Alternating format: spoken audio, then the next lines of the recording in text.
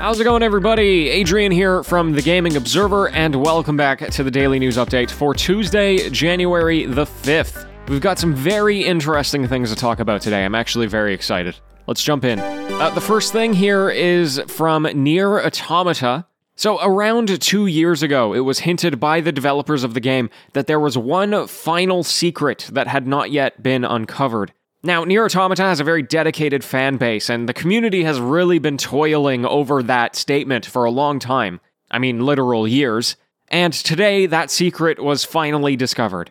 Now, it isn't anything revolutionary, but it turns out that there is a cheat code that was never used in the game before. I'll explain it a little bit here. So the cheat itself can only be used in the game's prologue right when you start, and you have to place the main character in a very specific spot on the map and then input a series of button presses. And then when you do that, it immediately takes you just to the end of the game, or at least at the end of the main storyline. It unlocks the chapter select, so you can go anywhere in the game that you want, the debug mode, the debug room, and the trophy room. There was a whole YouTube video explaining it. It's only 7 minutes long. I'm sure you can Google it very easily. The creator of the game, Yoko Taro, congratulated them on finding it, and they pointed out that it took close to 4 years for it to be uncovered. So anyway, the cheat code can come in handy if you want to have open access to the game immediately. Maybe you're playing it for the second time or something. But obviously, it's not going to be useful for anyone who's trying to experience it for the first time. If you haven't played Nier, it is a pretty cool game. Feel free to check it out if you're looking for like a hack-and-slash RPG that has really good characters and a fantastic soundtrack.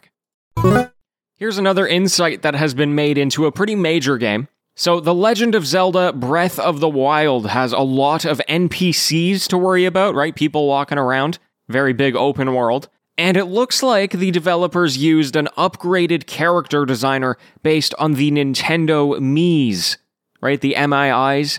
Those characters you could make on the Nintendo Wii. And obviously, they've done a really good job of making that conversion so that nobody's really noticing it until now, but if you look at the comparisons, it's actually uncanny, and it also means that modders are putting in their own Miis to pretty amazing success. Again, give it a Google because it's pretty cool to look at, and obviously it's not one-to-one, there's some alterations that the developers had to make. Not every single Mii configuration is going to work, but it is pretty cool that it's possible nonetheless. I really love these little sneak peeks into development, and I'm looking forward to when the inevitable meme Miis make their appearance into the game. People would make like a Waluigi Mii and stuff like that, and I really want to see how that's going to convert. Every single year, Valve runs their own fan-voted awards through Steam. They're called the Steam Awards, and the 2020 awards are now available. If you've never seen the categories, most of them are familiar. You've got Game of the Year, Best Soundtrack, stuff like that.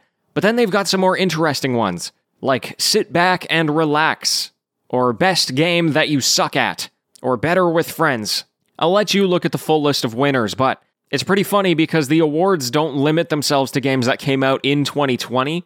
So like the Labor of Love Award went to CSGO, Most Innovative Gameplay went to Death Stranding, even the Game of the Year was given to Red Dead Redemption 2 that came out in 2018. But I mean, hey, it's a fan-voted award, what can you do, right? The original soundtrack for every Persona game from 2 to 5 is going to be fully available on Spotify soon, like momentarily. It's not just the main games, they've also got some soundtracks going up from some ancillary projects. But I mean, hey, one of the most revered parts about the Persona franchise is its music. So if you're into that sort of thing and you haven't played the games, definitely give that a look. Alright, and the final note for today, the hit MMO RuneScape officially turns 20 years old today, or yesterday. Isn't that amazing? 20 years old. In its lifetime, it has accrued more than 300 million player accounts, and what's more, the game is doing better than ever. They have a record 1.2 million subscribers alongside all of the people that play at the free tier, and then that success is probably going to be even furthered when they launch the game on mobile later this year. It's really, really cool to see this. You don't see many games be this successful after so many years. I mean, talk about games as a service, right? And to celebrate, they have got a bunch of in-game events happening, so feel free to give that a look if you're interested. Alright, folks, that is going to wrap us up. Thank you so much for joining me. I'm doing my best with the news here as it starts ramping up. I'd like to give a huge thank you to L. Hennessy, Leah, and Matthias, all for leaving me 5-star reviews. It's greatly appreciated. They did that while I was on holiday break, so a little bit delayed on that one, but thank you nonetheless. That's going to do it for today. Back with the news tomorrow, and until then, happy gaming, everyone.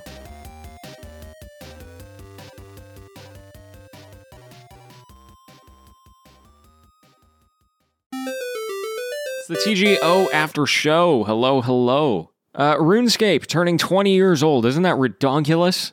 I mean, that game has done consistently well for 20 years. I'm sure they had slumps, and I'm sure they had highs, but the fact that they've had a resurgence in the last couple of years is absolutely astounding. I love it. And, I mean, obviously a big part of that is because just how involved they are in the community, right?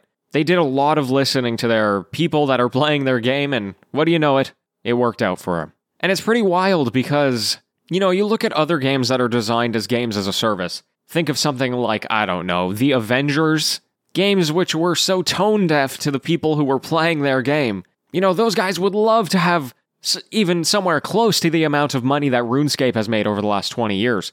And by all means, The Avengers should have been able to do that. And it flopped instead. I don't mean to just crap on people who, you know, try to make games. It's obviously very hard. It's obviously, you know, you could even have the best Avengers game that you can imagine, and it might not sell well, because that's just how the game industry works.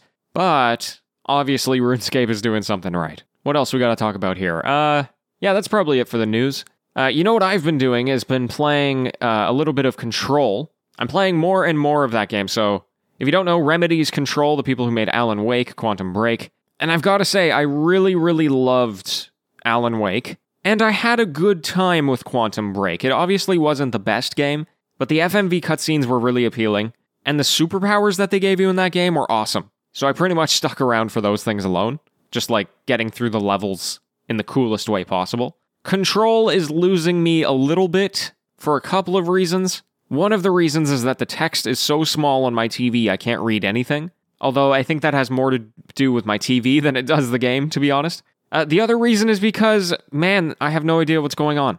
Like, at least Quantum Break, it had some confusing time travel stuff, but, you know, it was an FMV cutscene. It was like you were watching a movie, and some movies are confusing, but for the most part, it was a very clear narrative. And in this case, you know, they've got some simple stories going on. The main character's motivation and stuff makes sense, but the actual setting and the actual, like, overarching world building, I guess, I can't make heads or tails of it. I don't know what's going on.